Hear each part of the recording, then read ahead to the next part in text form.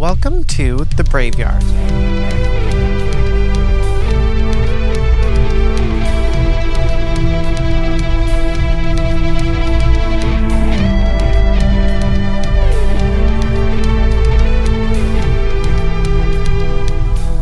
Today's guest is an incredibly talented musician with multiple viral songs. They are Cali local and have toured with other artists like Lauren Sanderson and G-Flip. They are a mental health and trans rights activist whose storytelling through their music has moved us all.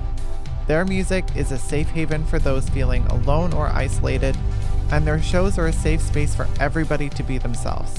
They are somebody that I admire greatly, and I could not be more excited to welcome to the podcast. So please give a warm welcome to the incredibly talented and absolutely inspiring Miki Ratsula. Hi, Miki. How are you? I'm good. How are you? So good. I'm so honored to have you on here. Obviously, I'm a massive fan, and it's just a complete privilege to sit down and get to chat with you. And have been a massive fan. Me and my partner both are.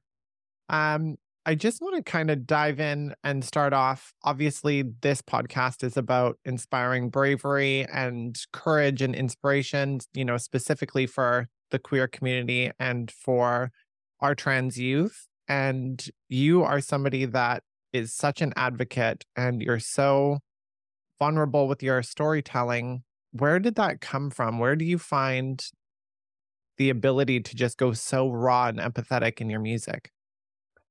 I think it's funny. I feel like I should know. I should know where it comes from. I think just as long as I can remember, I've always been someone who in my circle is very I have always loved talking about myself and sharing my experience. And I don't know if it's like partly the entertainer in me since I was a child was always talking about myself and wanting to be on camera and just wanting to, be an open book.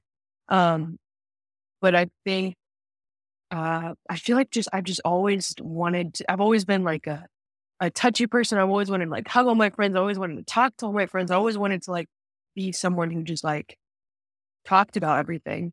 And it's funny because I feel like when I reflect on my childhood and the way like I was raised, you wouldn't think that would have harbored me being so open about my emotions and everything. You feel like it would do the opposite. So that's where I'm kind of confused because I don't know where like it came from. But I think just when I started writing music, I wrote music purely as a tool for myself to process things I was feeling. And it just felt right. And it felt like the way I was intended to make music, and it helped me process things and heal through things and also celebrate certain things. And I think the first time I put out a song that was very vulnerable and authentic and I saw what it did to people, I think that was just like, oh, okay, so I'll just keep doing this. Like this clearly matters to people. And it felt right to me to make music like that and to see that it impacted people's lives and affected them. I just felt like if I feel comfortable doing it and I have the privilege to do it safely, then why wouldn't I? And so I think it just kind of came from it just happened and then I stuck with it type of thing. But I really haven't thought too far of where it came from, but I'm glad. I'm honored to be able to be in this place within myself where I can be so open. Yeah. And I think it's something that we need in our community right now. When we look at what's happening constantly in media and media surrounds our life now, there's really no escaping it. Yeah. And when you're seeing headlines constantly and just fear and discrimination thrown at you every day, like I'm comfortable in my transition. I consider myself privileged. I live in Vancouver, Canada. Mhm. And so I don't go up against majority of the discrimination that happens around the globe, but it's still defeating for me. So I can't imagine how it feels living in, unsafe conditions and unsafe neighborhoods. And, especially in the States now with all of this legislation that's coming through, Yeah. it gets really overwhelming. And Yeah. I think that having an escape through music, which has always been one of my biggest tools for healing personally, Mhm. it's just music was my escape from bullying and from, everything. I was raised by a single parent that was working all the time. And that was my way of just shutting out the world and Right. being able to go inward and feel safe was in music. Mhm. And so you provide that now in such a terrific, vulnerable way where people just get instantly lost in it. And your storytelling in all of your lyrics is so raw and authentic. And I think that that's something it's crucial for our community to have and celebrate right now. I appreciate that. And I think that also, like, going back to your last question, like, also is why I felt such a desire to make such authentic music is because I always say that I'm trying to just be the artist that I wish I had growing up. And I wish, I just know I would have probably saved myself uh, a lot of time from some dark thoughts and places. But ultimately, everyone's journey is it's why I'm here. But I think that's also part of it. Is like, I just really want to be this artist that I wish I had growing up, and which is why I don't hesitate to be so open about my story and my journey, and whether that's in my music or whether it's just in the way I present myself on stage or just talk about my experience. Um, it's tied into exactly that as well. Like, if I have this platform and I have this privilege to do so safely, why wouldn't I use this platform to be as honest as I can? And honestly, we're all grateful for it. So To be sure. just you touched on your childhood a little bit, and I'd love to hear just a little bit of the early years of your life. I think, specifically for non-binary people, in my transition and my experience, I was thrown into a binary, obviously male, gender role throughout my childhood. But I'm curious to know what it's like in a non-binary perspective, where I assume you were thrown into a gender role as well. Yeah. And there it wasn't necessarily that you wanted to transition into another gender role, but you weren't associating with the gender that you were being placed into either. Can you tell me Yeah. a little bit about what that discovery was like for you? Yeah. So I feel like I've always known deep down I wasn't a cis woman. I just knew that. I didn't know what that meant. I didn't know what the vocabulary was for it. I just had this feeling. And there's one of my favorite things I ever like found out about myself was that this video. Thank God my dad was someone who like filmed all the time. Like, I have so much footage of me as a child. And there's a video of me I was 4 years old, and I had, like, in my bathroom, I'd put like a bathroom sign and some made up word. I made it up. I I have it tattooed on my leg. It's like AIKMOH, and I said Icmo. And I, like, wrote this on my bathroom door, and there's a video of me telling my dad, like, "This bathroom is the boys' bathroom. Like, my bathroom is the boys' bathroom." And I, like, made this, and there was just this whole thing, like, very clearly me at that age. That was my way of being like, "This is my bathroom and this is a boys' bathroom." And obviously at that when I'm 4 years old, I don't know what being non-binary is. I just knew I must have known, like, the alternative of what I am is this at the time. Yeah. And so when I remember when I first saw that video, and I'd seen that video before my gender journey, and I was just like, "Oh, that's so cute and funny," and I'm just being a little kid. And then once I really came to terms with my identity and came out and have got my gender affirming care and everything, of watching that video now from this perspective, I was like, "Oh my God, like, that's me knowing who I am." And it just, like, really, I don't know if you felt like this too. I feel like when you're later into your transition and coming to terms with your identity, and you reflect on moments in your childhood and your upbringing and being like, provide context for yourself. You're like, "That's why I was thinking that thing. That's Totally. why I said those things." And so I feel like that's what I've been doing a lot, is realizing, like, just, and it's just very affirming to be like, I knew all along, like, and that's, I wish, that kid knew, I could tell them that, everything's going to be okay. But, yeah, I was definitely, like, always expected to wear dresses, and, always celebrated for my pretty long hair. And, I played a lot of soccer though. So I was very clearly like a tomboy, and very clearly like, I never wanted to wear the dress with my mom, and I used to fight about it all the time. Um, and but it was what was expected. But I think, like, because I played soccer and I'm such like a tomboy and sporty person, like, Mhm.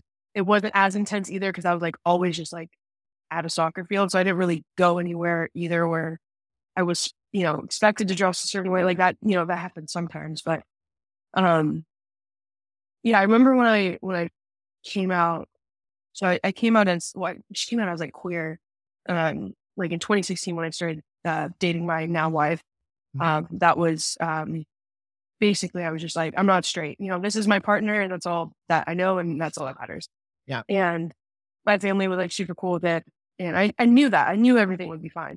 But it wasn't until I realized that I was non-binary and came to terms with that. Like throughout, I think COVID was really like when the lockdown first happened. That's where I was just like forced to sit with all these thoughts Yeah. and forced to sit with these thoughts that I was burying down for so long. I had a lot of internalized transphobia because, I think when I first cut my hair, people were like, "Oh, you're gonna end up trans," like we know it, and I was like, I hate when people tell you what your journey is. It's like I think the most disheartening thing people can do. Totally. Yeah. And because I felt that pressure to prove people wrong, I like built all this hatred towards like my trans identity, and and so I just like shoved it down and didn't think about it. And so like the lockdown happened, it got to a point where like I couldn't handle it anymore. I had to like be honest with myself. And I remember like I feel like I was like, okay, I don't know how to explain being non-binary to my parents, like to my family. Like Mhm. I like I feel like I think it's similar to people who are bi. Feel the same thing. They don't feel gay enough. They don't feel straight enough. Like they feel this weird in between where people don't understand.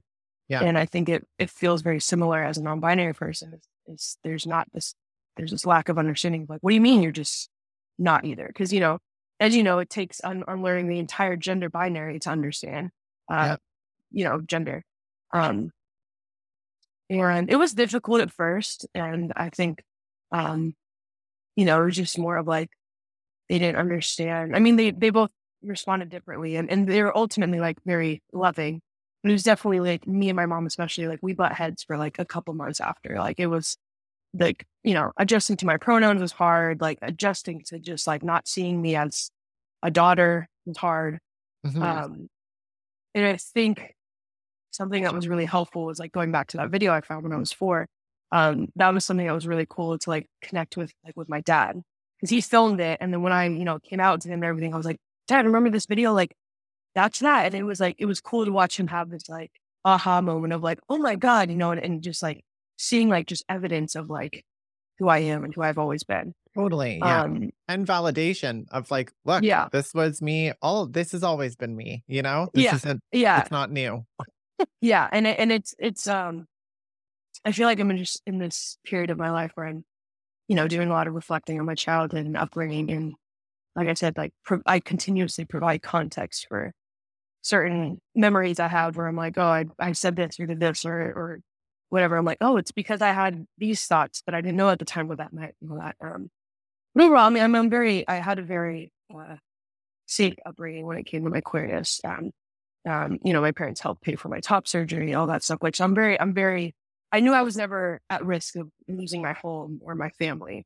Yeah. It wasn't, my mom and I had a really rough couple months, but I knew my safety was not at risk. So Mhm. that was very obviously um nice. That was not something I had to worry about. But yeah, it's fun. It's fun reflecting on your childhood and providing context. And I think it's a very bittersweet feeling because there's a part of me that I'm like, man, right, like I wish I knew then. Like I wonder what, could have Totally. been. But then also I'm like, but if I'm here because of my own journey and I wouldn't Yeah. be the same person or that. So yeah. And I think I'm going through a lot of similar things. Like you talked about internalized transphobia, and I didn't even realize how deep that was for me. Yeah. Until we haven't publicly announced our relationship yet, but my partner's trans, and I think by the time this airs, we'll have announced it anyways. So, um, what with me and him, we've known each other since we were 13 years old, and we were best friends. Wow. We Wow. just He transitioned well before I did, and then he was such a guiding light for me when I came to terms with my trans identity. Mhm. And he's a musician. Like he had gone off and, he got married. I was in other relationships. We always just cheered each other on. And then him and his ex split. Me and him started our first company together. Um, and we just, we spent every single day together. We were traveling for work together. We got so close. Like his family became my family. It was just this really close knit unit, but never for a moment were we looking at each other like, oh, like this could be my person. It was Right. just like, this is my, my work husband. I love him dearly. He's Yeah. the most special person in my life, but it just never clued in. And I think like one night after a friend's birthday, we were both just like a little bit liquored. And I think I leaned in or something. But like the second that we kind of clicked that that is something, it was just like, you've been right in front of me my entire Right. life. And we've never been able Yeah. to come to terms. And I think part of that is just because there is almost like a validation as a trans person and you're dating a cis person. There's like Hmm. a validation in your gender identity. Yeah. And, it doesn't, it's not positive and it's definitely internalized transphobia. But as a trans person, I found that I was constantly searching for validation of my gender identity being perceived by other people. And I Interesting. wasn't validating my divine feminine myself. So if I was dating a trans man, there was almost like a stigma attached to what does that mean for me in my divine feminine? Like Yeah. it just, Yeah. it's so strange how internalized things go. But like, I'm so glad that I was able to work through that. And, Cass has shared that some of his experience was similar, that we couldn't see past it to get to where Right. we are now. And now I'm in the happiest relationship of my entire life. Like we own Amazing. multiple Congratulations. companies. Thank you. Yeah, he's just the most fantastic person I've ever been blessed to know in my life. But I feel like when you find your person, you're recently-ish married, right? Yes. Yes. Um, and when you find your person, your gender identity, your queerness, like everything, it's not even a feeling anymore. It's just you're at Yeah. peace with your partner. Yeah. Nothing you have to explain. It's nothing you have to try to justify or help them understand. You just find a place where you're like, okay, like this is safety. This is home. This is where Yeah. I can recharge, you know? Yeah. And Yeah. And I feel like my wife and I have been together for almost 8 years now. So oh, she's congratulations. thank you. She's been with me my entire journey. So like when we met, I still identified as a cis woman and I had like, completely different person. So she's been my rock through, all of my, my entire identity crisis. And she, provided me this space and comfort to explore that side of me. And it is funny though how much internalized transphobia really fucks you up though. It's like I remember like like right before like the lockdown happened, like that's where I was like really not in a good place. Like I had so much, I was like, I'm so unhappy, I have so much dysphoria, but and I remember like anytime like a trans masked person came up on line on a TV show or anything, I just felt such like anger. I was so like, oh, they're annoying or whatever. Like I was just like said stupid comments or whatever. I'd be like, I would ask my wife and I was like, do you think they're cute? Like, do you like them or something? Like and I, like, what do you mean? Like, you think they're cute or whatever? And she, like, and I realized it was like, I wanted to be that person so bad. And I was so jealous that they were fully what I wish I could come to terms with. Right. And I found myself like, I think it was a part of me like testing to see if like she's cool with them and I was Hmm. like, and then I was like, well, if you like them, then like maybe inside I was like, well, maybe you'd like me if I was like that, or like, would you? Because like I knew she'd be like, there's obviously a little bit of a learning curve, Hmm. and I have so much understanding for, I am changing in our relationship. Like what you know Totally. me to be is different, but I understand there's change and all that, but so yeah, she just gave me such a safe space to navigate everything and vice versa. Like, we had so many conversations and I, where I allowed her to feel what she needed to feel and how I felt what I needed to feel. And we learned together and we navigated this together. And then, she, helped me with my drains, talked to her, and she talks about, she like helped me wipe my butt. And she was very, which is very TMI, but she brought that up the other day, and she was like, it's so cute that I had to like wipe your butt when you were like post surgery. And I was like, that's very sweet. And she's like, I love that I got to do that. And I was like, I am so grateful for you. But it's I'm grateful for you, not grateful you had to do that. Grateful yeah, for I'm so you. sorry, but yeah. But it's I mean, she is incredible, and is so just makes me feel so safe, and is very, understanding and affirming. I feel so at peace within my identity around her. And even though like she's finishing up her BFA at school for Amazing. interior architecture, and her thesis is about building a wellness center that's about inclusivity and Oh, making a safe space for trans people and gender nonconforming people. And it's just like cool watching her like implement that into her like work and her passion. wow. And yeah, she's the best. And it's just I really reflect on a lot of the conversations I had while I was not okay with myself and having all that internalized transphobia. And I'm like, wow, I was so mean to these poor people on online. Like, and I never said anything publicly, of course. Like, but Of I would like, course. I would just like say these things, and I knew where it was coming from. And I asked my wife too after, and she's like, I could tell like that was you just having a lot of like your internalized shit. But Totally. she understood that I needed to have that, and she, I'm glad that she, you know, let me have that process. She like kind of knew that it was there, but I'm glad she didn't intervene in a way of like I needed to come to terms with it myself. And um it's yeah, it is also just amazing how much like your person can like just completely change, the world for you. Totally. And I think that safety is what is so gentle and nourishing for queer individuals because we grow up feeling extremely unsafe in majority of Yeah, conditions. Like I'm not saying, right. every queer person has an unsafe feeling in their childhood, but majority of us have, whether it's Right. from bullying or, online harassment or, your parents being unsupportive or family members. There's a lot of queer people have gone through a feeling of unsafety. And when you find safety in a partner, it really just allows you to nourish yourself and Mhm. understand how to treat yourself with kindness because Yeah. you're being shown that. Yeah. And I think it's beautiful. There's one thing that parents, I feel like, are always concerned about. And even my partner's parents, who are the most incredible supportive advocates for the trans community, they said that one of the first fears is like, okay, but who is going to love you? Like, who is going to be your partner? And what does this mean for you in your future? I want you to have love. Yeah. Yeah. And I feel like it's just such a misconception that trans people have a hard time finding love because it's not, Yeah. we have a hard time finding love for ourselves the majority of the time, a lot harder Yeah. than we do finding a partner.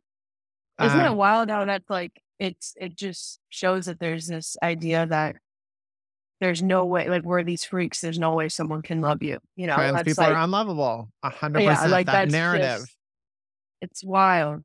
Yeah, And that's another part, like, going back again to, like, talking about, like, my music and all that, like, that's another thing that on top of just talking about, like, my experience as a trans person and my journey, I also want to show that, like, trans people can be loved and have long, healthy relationships and queer love and celebrating queer loves. Um it's been cool, like, when I've been, like, on tour and I've met people and some people I meet a lot of couples who are similar to me and my wife, who are, like, one trans person, one cis person, and, the cis partner is always telling me that, they learn so much from my wife, and they look up to my wife and how she is in my relationship, and then, it's just cool that, like, that on separately from me as an individual, like, our relationship can also be a good example for trans and queer love and sharing that authentically.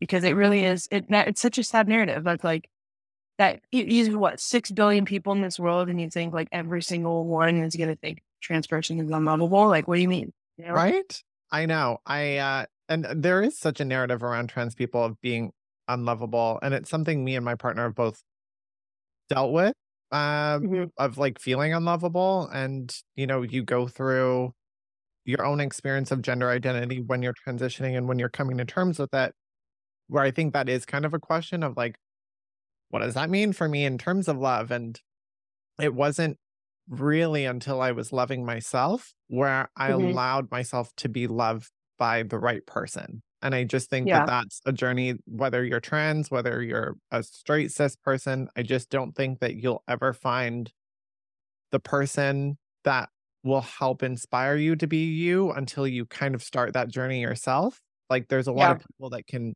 help and teach you things along the way, but when you're in a place of self deprivation and depression and anxiety, it I found that for myself, I clung a lot easier to people that were kind of consuming that toxic narrative in my life rather than Hmm. stepping into something healthy and pushing myself and going to uncomfortable places of healing Yeah. and challenging my own narratives and my own internalized transphobia that I had that I didn't even Yeah. realize I Yeah. had until it was came time to the fact that my partner is trans masked and what that meant for me and my validation of my female gender identity. So it's Yeah. wild how much just psychological learning you do as a trans person constantly. I feel like I'm always learning something new, something Yeah. different. It is such a shitty feeling too to be like, man, I am so embarrassed I had such internalized transphobia. Like I Yeah. beat myself up for it all the time. Which, it's not gonna be helpful for me to do because I've grown past it. But um it is just it's wild. It's and it's frustrating and it like breaks my heart that I felt those things about myself and other trans people. And it's interesting actually because as a public person, I will get comments every once in a while about I mean I get plenty of things, but like specifically about basically I've gotten comments from people that I can tell they're going through the similar thing of like they're projecting their fears and insecurities onto me because they're dealing with their own gender identity crisis and internalized transphobia, that they're doing to me what I did like when I was watching TV of a trans person or something. Mhm. And I usually don't respond, because it's like I'll get them in my DMs and I open them and whatever. But it's interesting because now being on this side where people will say such, certain things where I'm like, I know where I read it and I know where it's coming from. And Mhm. if anything, sometimes I'm like, I send you love on your journey type of thing. But most of the time I don't respond because, it's just a lot. But it's interesting now being on this side and getting messages and being able to decode Yeah. when it's coming from a place of that, because I know what that's like and I know that thought process. And I've even gotten a message from someone like who like maybe a couple years ago had said something and then like they reached out to me and were like, hey, I'm realizing like I said really shitty things to you. Turns out I'm also trans and had this thing and that's why I Wow. was mean to you. And I was like, wow, I relate to you. I know that feeling. Like I appreciate your apology and I really appreciate that you even thought about reaching back out to me. But it's very interesting now being on the receiving end of it, but also being able to know where it's coming from. So I have empathy. I understand. Yeah. It's still shitty. It's like not nice. Because at least I never said anything directly to anybody, but you know what I mean? Well, and especially It's now, very everyone interesting. has like the finger warrior, trigger happy to type something on a comment or whatever. But I mean, it is kind of beautiful in a weird way that that experience has now allowed you to identify when that's happening, provide empathy for that person, but also like have security in the way you feel of like, okay, cool. I don't need to take that on. I know exactly what they're going through and it has Yeah. nothing to do with me. Yeah. It's been very, I think that's like the biggest lesson I've had to learn in the last couple years is like learning when I don't need to take on something, when I should just block something or delete a comment or block someone. Sometimes I'm in the mood to say something back and sometimes it feels nice. Like sometimes I Yeah, like to be a little silly and I'll comment back. But for the most part to learning that I don't, being also like somewhat public, like people feel very entitled to your time and space and your energy. And totally. and I've had to learn how to establish that boundary of like, just because you send me something doesn't mean I need to interact with it or respond to it. And I'm not even talking like, of course, like I'm only talking about like the negative stuff. Like most of the time, Totally. I'm, but learning to do that has helped a lot, and to be able to separate myself from that and realizing like most of the time it is not personal. As much as it can come off very personal, if someone say horrendous stuff to me, I know it's coming from their own shit and it says stuff about them and not about me. But this, it still hurts, stuff still hurts to read, but I'm learning to, kind of learn how to process it and also just be able to protect my peace. Because otherwise it would not be great if I did not take it. No, and I think that's something important to talk about is protecting our peace because that's part of why me and my partner haven't announced yet. I have had a more public life over the last 2 years. He was, in a documentary called Crow's Transformation that follows Mm. the transition of a trans mask model going back into his modeling career after transition and what that meant for him. And because we've both lived in public light, we understand the weight that comes with it to a degree. Mhm. And for, the first while, we wanted to have our little love bubble, for lack of better words, of just like, Yeah. okay, like we know what happens when everything's out there in public and people feel very entitled to their opinion on you and your life and what's happening. Mhm. And I've had just like awful, awful things said, and I've had death threats, and I've had, Yeah. people that you just read some things sometimes. And honestly, sometimes like the death threats and the harmful ones are almost like a little bit more comical to me and Mhm. how they phrase everything. But it's like the ones that are just like, I wish you like absolutely no happiness in your life, blah, blah, blah, blah, blah, that kind of Yeah. stinger. I'm like, holy fuck, man, you don't know me. And I'm like, Yeah. I'm a decent person. Like, just Yeah. chill the It fuck out. is it is wild being it's like it comes in waves, I think, like, oh, I won't get anything for a little bit, and then there'll be a period of time where for like 2 weeks straight, like every day I wake up and there's like 10 new comments saying horrendous stuff on like a certain post. Yes, totally. And I think they have little groups where they find someone's page and then they share it in like a little yeah. hateful Well, Facebook a group and couple then they all do times it. I've been posted on Libs of TikTok on Twitter, which was the worst day of my life. Uh, it was, I don't remember, it was a video from like a year ago, I think, of something about my top surgery scars. And like, I, my video was shared on there and I made the mistake of going and looking at it.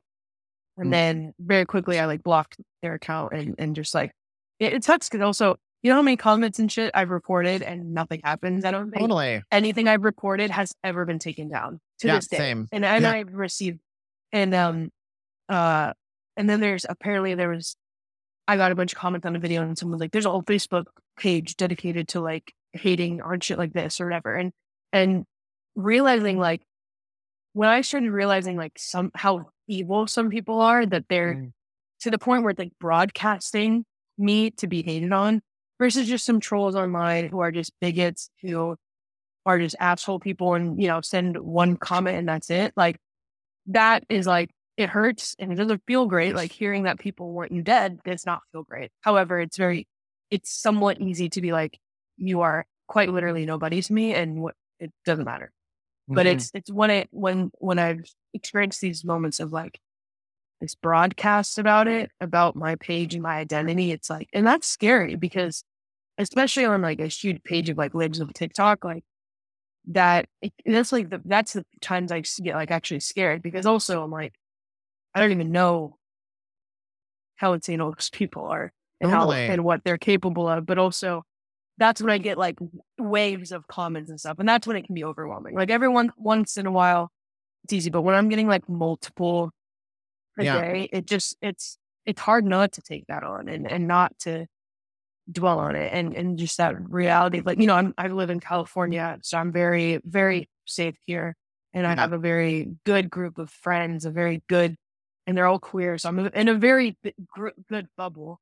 And so Mm, every once in a while, though, it is important for me to remind myself that I do live in a bubble. That like outside of this state, outside of my bubble, like majority of people in this world aren't okay with us, yeah. and it's hard. It's hard to kind of accept that. And not even accept that, but just to be like, that is the reality when you step outside of your, love bubble or your, little Totally. safe bubble. Um, So when you went on And tour, because I feel like this kind of leads into that, which was something that I yeah. wanted to ask you, because when I was watching one of your lives, you had talked about going on tour, and I think something had happened. I don't know if it was in Philly or somewhere. I think you were evacuated because somebody had a gun, or there Mhm. was thoughts that somebody had a gun. And then it kind of just got me thinking about what that tour was like for you. Because was that the tour that you did with G Flip? Yes. Okay, so when you guys are going through like where you're gonna go Yeah. and your safety, I just want to know where you find the courage to overcome the fear to go and perform at those places because you are putting yourself in a Mhm. possibly unsafe condition. You don't know what crowds are Yeah. coming in and who's coming to Yeah. see you, especially after being put on a page like that. And Yeah. then, you go and tour. So how do you find the bravery and courage to step out of that fear and continue to do what you do and show up for all of your fans and, the queer population that deserve to have people on stage, sharing what their talent is with us, but also what steps do you take to ensure that you're trying to be as safe as you possibly can? Yeah. So the first tour I ever went on was last year. I went with Lawrence Anderson. And it was actually my wife who, before I went, she was like, I need you to realize like where you're going. Like this was like we were going more south on that tour. So like I think we were driving through states like Alabama, to get Mhm. through places. And she was like, I love you and I'm worried when you're gone and all that stuff. And she's like, I know that you obviously talk about your identity on stage, but like you need to in certain states, like you need to not be alone in certain places.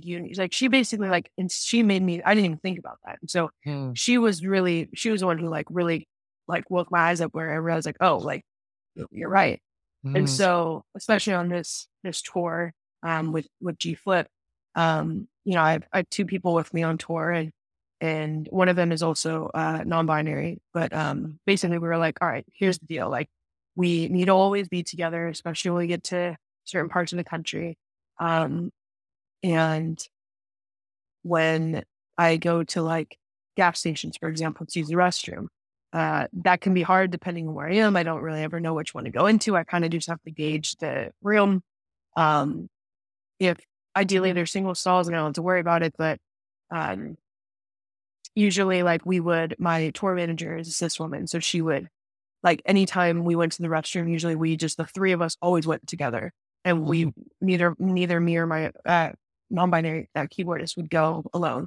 So there's always like stuff like that where it's like at least we're with someone. Like so we had like a routine of how we did stuff, like use the bathroom and stuff. But when it comes to being on stage, like I don't know. I think part of it is, if I'm honest, like there's a little bit of ignorance is bliss. A little bit. I mean, I think I've been fortunate not to have had to deal with necessarily anything dangerous to me yet, like just purely of who I am. So I think there's a part of me that's like, if I really am honest with myself, I think there's a part of me that's like, oh, I'm okay because like there's all these queer people in this room, and but then it's the moment I'm off stage that I'm reminded, like I Mhm. remember like where we are, where we're traveling, and I don't know. I think just like being on stage and just seeing and feeling like how important it is to be in that space and to celebrate queerness in that space.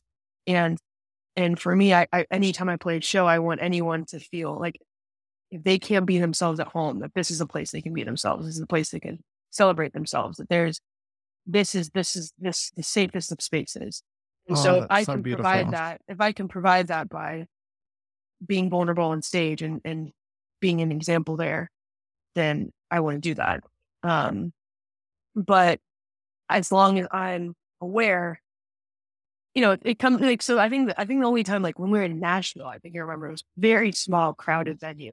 Obviously, Nashville is it's its own bubble, but Tennessee is not a great place for trans people. Yeah. And I remember there was so my tour manager who's also selling the merch was in the back of the venue, and she had told me like there were some people that she just didn't got weird vibes from. And that was the only venue where like nothing happened. Like I'll preface it, but she was like, that was the first time she told me like that was the first time while I was on stage that she felt like she like had like she like pulled out her like pocket knife in her hand just in case because she felt this weird because we're obviously on edge because of where we are. So Totally. I'm glad that everyone's aware. But like when she told me that, I was like, that was the first time where I like was kind of reminded of like totally could be a chance that in a state like Tennessee that people target like queer shows like that has obviously like when we talk about like wolves and stuff like that like we that unfortunately is real or it happens. Yeah. And I think just even her having the fear in that moment and telling me post show was a wake up call of like, oh shit, yeah, like this is very real. Like we can talk about let's be safe and precautious, but the first time she's very tough. Like when she feels fear, it's real. Yeah. And so I was like, okay, like they ended up leaving, nothing happened, but like for her to have that and tell me that she felt like she was ready to do something, I was like, all right, like that is what comes with. And I think what would I wish I know it also just comes with like hoping that venues are aware when they're hiring trans acts and aware of where they are. And I think You there would needs to be also think, more but of a responsibility on like venues and shit. yes, Um 100%. I agree. Like, I feel like that is 100% where it needs to start is in yeah, awareness and with people actually being allies, not just trying to make a quick buck off of trans yeah, performers, but yeah, ensuring the trans performer's safety first and foremost. yeah. So it's like it's it's it's always in the back of my mind depending on where we're traveling and it's really the most nervous I honestly get is when we're in like the middle of nowhere and I'm using the restroom. Yeah. Because, there's when you get in the middle of America, it is scary out there. And I've had, I go quickly in and out of there. I am as fast as possible. Yeah. Depending on where I go, sometimes I'll wear like a big hoodie and go into the men's room and just like, kind of wobble a little bit and just like Mhm. put on this like masculine energy. Um, but it's hard. It sucks that I had to like decipher like which restroom is going to be safer for me today. Yeah. But usually that's the scariest part of being on tour is when we're not in these big cities and stuff. And again, like it's a conversation about going to the bathroom, like something so simple that everybody has to do that trans people, literally becomes a like mental mind game of where am I the most safe? And even Yeah, then, I don't feel safe in this situation. I'm just choosing the lesser of two evils, but both are exactly. Yeah, equally terrifying, you know? And that's and just, it's wild because if you were to ask people like who are weird about and like what do you want me to do? Poop yeah, outside? You know what I mean? Like I got to do it. Like yeah. so, you tell me your solution then. Totally. But Why it's don't I like it just pee comes on your from leg? Like, is that what you're yeah, looking for? A right. golden shower? Like, I don't really understand why you're so infatuated with where I pee, but like, Yeah, and they're just like I think it just also is such this deep idea that like, well, you're doing it to yourselves because you're choosing to be trans, so you have to now deal with the fact that we don't accept you. And yeah. I can sense that a lot when we talk about restrooms and stuff. Is there's that idea because when you really do look in someone's eyes and you're like, what do you want me to do? Where do Hmm. I go? Like, especially like when people start talking about like restrooms needing to be for your sex assigned at birth, and you have a trans man with a like a full beard, like very like full beard, very cis assuming. And then you say, okay, where do you want this person to go? Because based off your logic, they're a woman. But and then when it's like it's always funny trying to get a gotcha with transphobes, but realizing how silly it all is quite ridiculous. But it's like I need to pee. It's not that big of a deal. Totally. And in that logic, they would rather have my partner Cass go into the bathroom and me go into the men's, which Yeah. doesn't, you know what I mean? Like the whole thing, it just The doesn't logic makes no sense. makes no sense. And then trying to pin it as like, feminine safety because trans women are, somehow going to assault a woman in the bathroom. It's, all of the statistics show the exact opposite of that. The trans Yeah. feminine person is at most risk in that bathroom and they're literally just trying to pee. And, we can go on and on about this, but Yeah, the bathrooms are it is just it's comical how obsessed people are with it when I'm like when you really think about like what we're doing is like just such a just trying to pee and get out of there, you know? yeah. And it's hard when you think about that feeling of unsafety though. Me and Cass had talked about going to a music festival Hmm. that is in West Virginia. It's a rock festival. And we were so Hmm. excited and we had to go, I think, to, I can't remember if this is before New York or after New York. We had to go to New York for work and then we were going to the UK for a bit. And so we were just going to road trip from here Yeah. in Vancouver all the way up to West Virginia and then fly out from there to where we needed to go.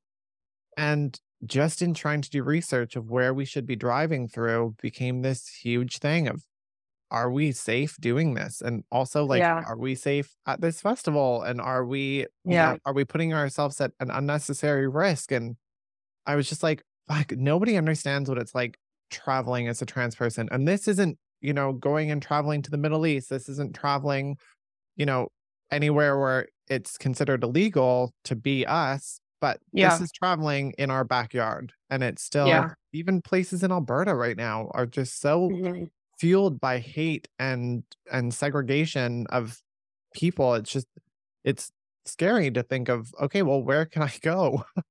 Yeah. Like I was at the gym with my brother the other day and he wanted to go swimming after a workout. And I was like, sure, I'll join you. And then all I wanted to do was swim. It's all I just wanted to go swimming, right? And it turned into me having to figure out like, okay, where do I go change? Which because the only way to get to the pool also was through the lockers, which was stupid design.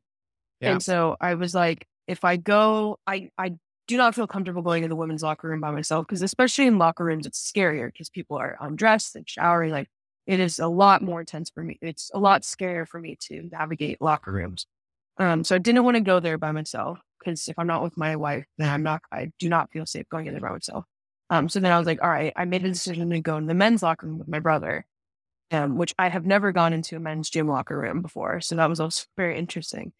But then I was like, cool. So when I get in there, I need to now go instead of publicly changing like everyone else, I had to go find a bathroom to go change into and then keep my shirt on and then like go swim. And then like now I have to go like into the like it was this whole thing of like I have to figure out how to safely just get ready to go swimming. I'm just trying to go Mm. swimming and it's Yeah, turning into this like mental gymnastics. totally. There's And 50 extra steps for something that nobody right. else would even consider a thought regarding. Right, and if there wasn't even one single gender neutral restroom, and that would have just solved everything too. If I could just go in there and change them, yeah. But like, and the fact that you had to go through a locker room to get to the pool is also frustrating. But like, it Mm. was.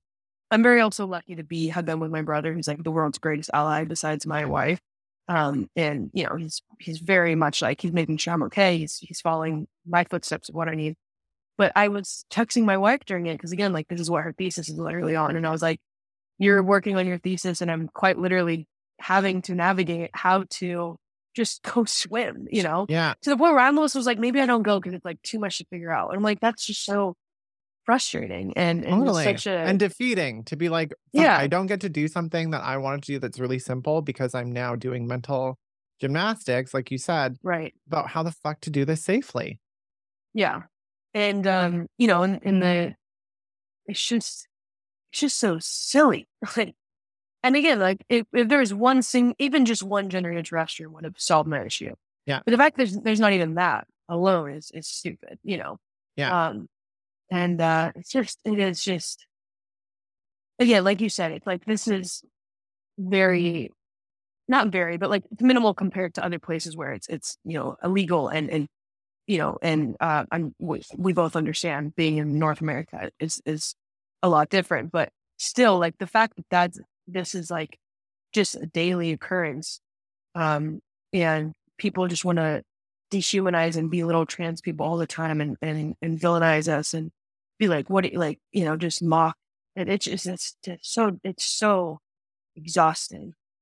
It is exhausting. And I think that I definitely have days where I wake up, um, and so does my partner, where we just kind of look at each other and we're like, our capacity is low today. Or, Yeah. news will come out about something happening, or we'll see something on social media, or we'll have a friend reach out to us and share news. And it's just, we're both big advocates in the trans community, Cass specifically in Vancouver, and me with one of our companies.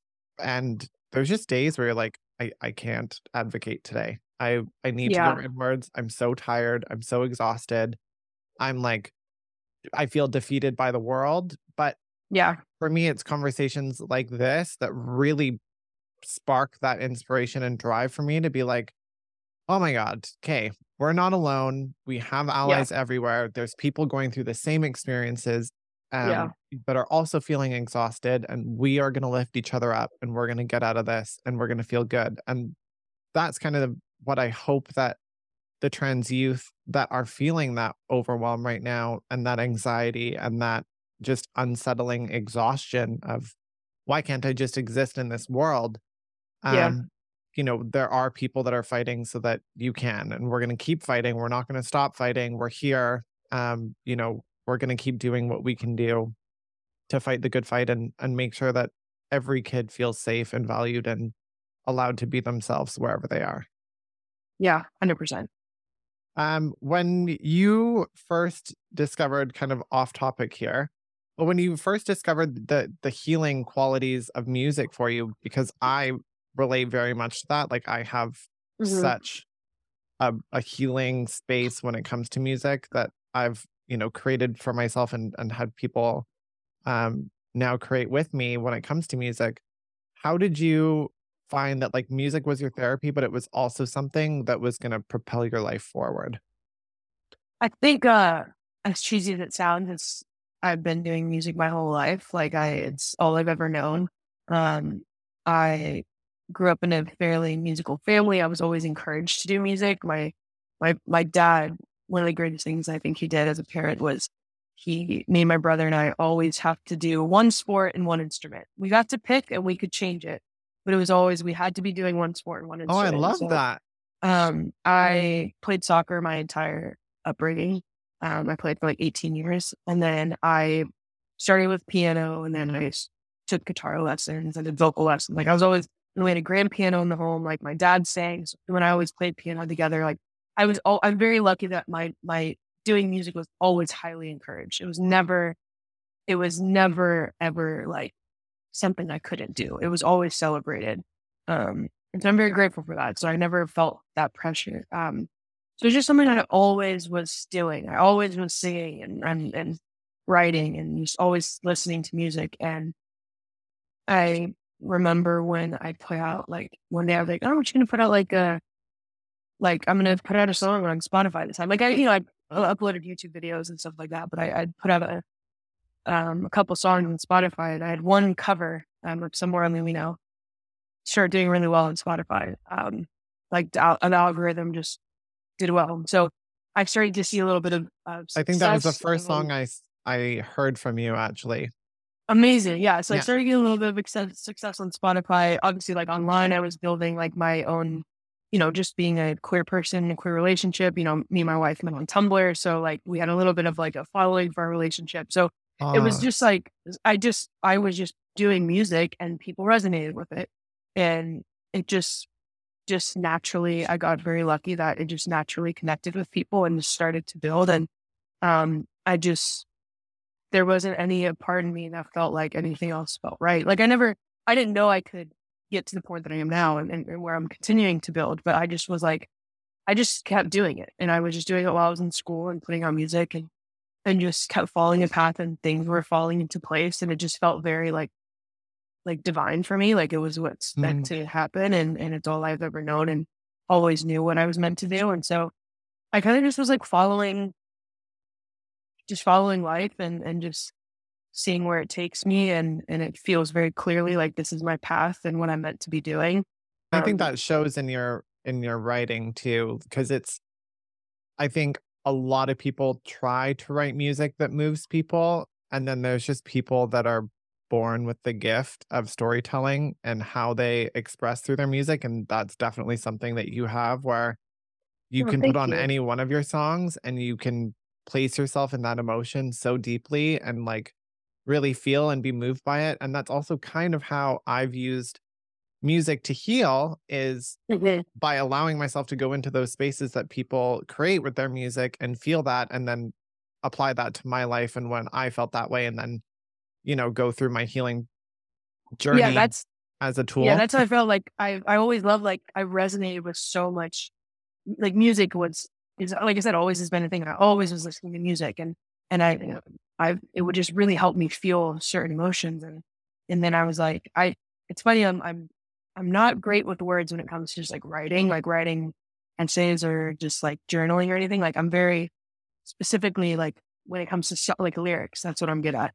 And so it just kind of was this way of me to like journal in a way for myself of like, like you said, like I felt what it was like to find the song that helped me through something. Mhm. And I was like, oh, so I can also do that for myself. I mean, it turns out I could do it for other people as well, and Amazing. it was a way that I could put to paper like what I was feeling and processing it. And then also on top of like the feeling of a song coming together is so special and so inspiring to me. And to know you've written a good song also feels great.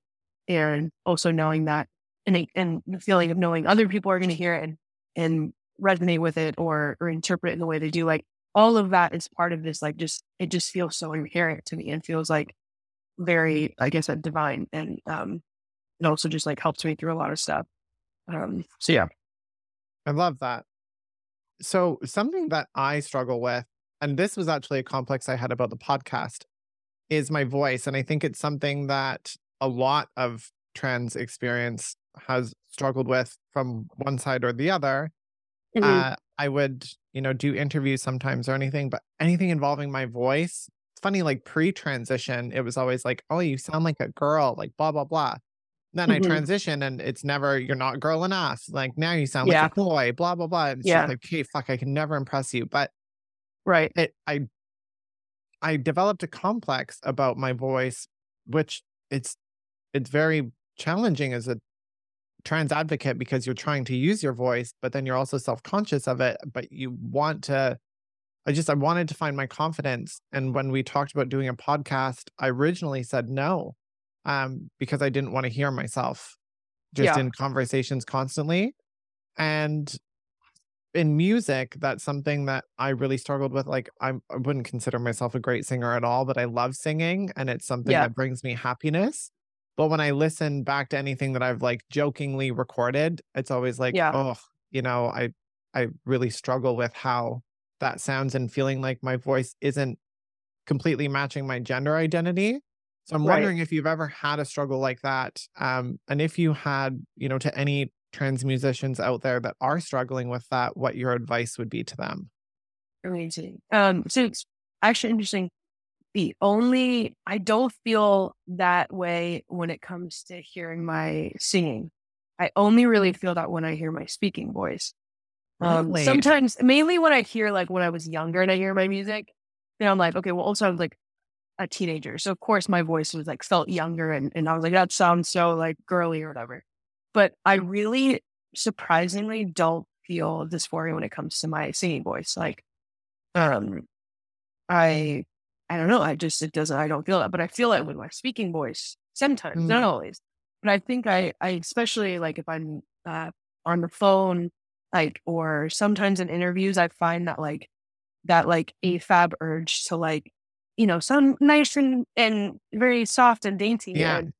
And I'm trying to unlearn that because it's also like, it's not even just tied to like my transness, but just like unlearning that gender role of like having to sound a certain way. Mm, But I really only feel it when when I'm speaking. So like if I listen back to an interview or a podcast, so that's when I'm kind of like, I hear my voice a certain way. But if I'm hearing my voice singing, I'm always like pretty good. I don't hear well, that. you're I don't hear the amazing. same. So I'm glad Thank that you. you can recognize I that don't, as well. But but I don't hear the same dysphoria. But like, there's sometimes I wish, like, I think about like my voice, my speaking voice. I'm like, okay, I wish it was a little deeper or something. But I don't really feel anything as strong as like the other places in my life that I have dysphoria.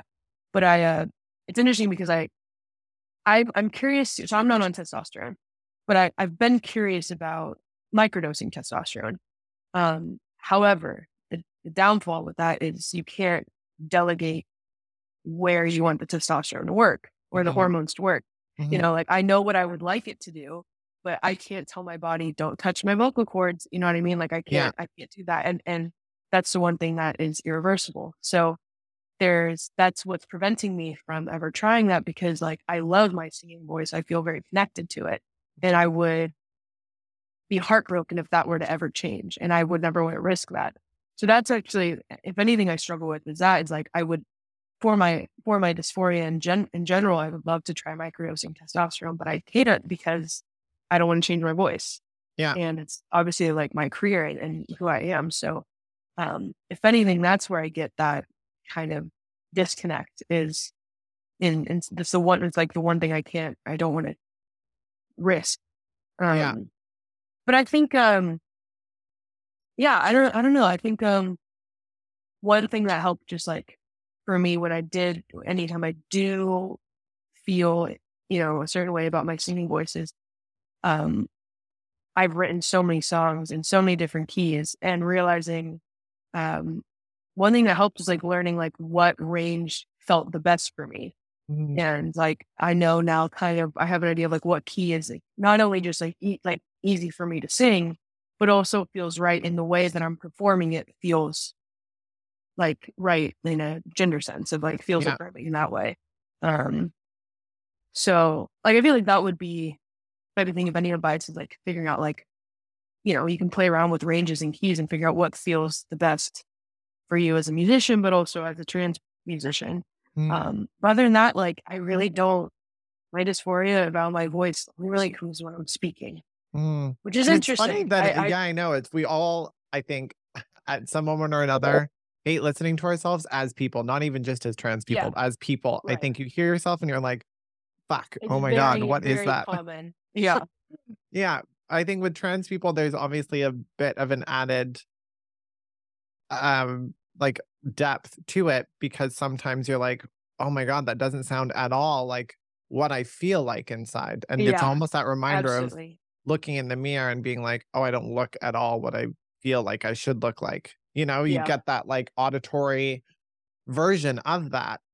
So I think, yeah, it's interesting to hear that, playing around with keys and how that isn't something that is a vocal point for you, because I've heard, from a few musicians that that was something that they were nervous of. Like I talked with Lucas, who's the lead singer of the Clicks that I was telling you about Yeah. before, and they transitioned throughout. So the first record that they put out, I believe, and I may be kind of fucking up this timeline, but I believe the first record came out and they were identifying as lesbian and had not Hmm. been on any hormones. And then I believe the second one was they started transition, and then the third was kind of where you can really hear the difference in their Yeah. tone and performance. Hmm. So I think, it's always interesting, and it always amazes me the courage that trans people find and the tools that they create to develop and find comfort and love themselves. And I think that everything that you're doing is just, it's so admirable, and it's something that I get to take away from like leaving this conversation today. I feel so full and grateful and great that Oh, there's people like you in the world, and that you're not afraid to share your talent, and that you're being loud for the youth and for people around. And you're such an advocate and such a wonderful person for trans youth to look up to. So thank you so much for coming on this podcast. It means a lot. And I hope thank that you. this is something that we can circle back to at a later date and have some new ideas on a couple of these topics, and see what Absolutely. progression has happened. Absolutely. Well, I appreciate you having me and allowing me to, for giving me the platform to speak a little bit. And I appreciate it. Of course, absolutely. Anytime. You're always welcome at the Braveyard. Amazing. I will be back. All right. Well, I hope you guys got as much out of that as I did. There's something so magical as a trans person being able to sit down with another trans person and just have open dialogue about our journeys that creates such a safe space to be able to share. And I got so much value from this conversation.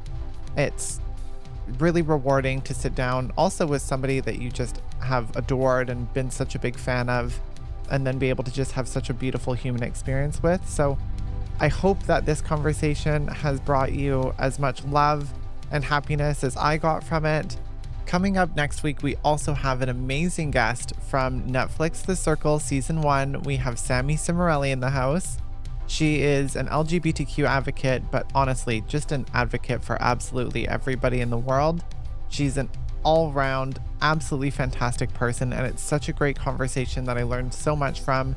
I can't wait for you to hear it, so make sure you tune in to the next episode with Sammy Cimarelli.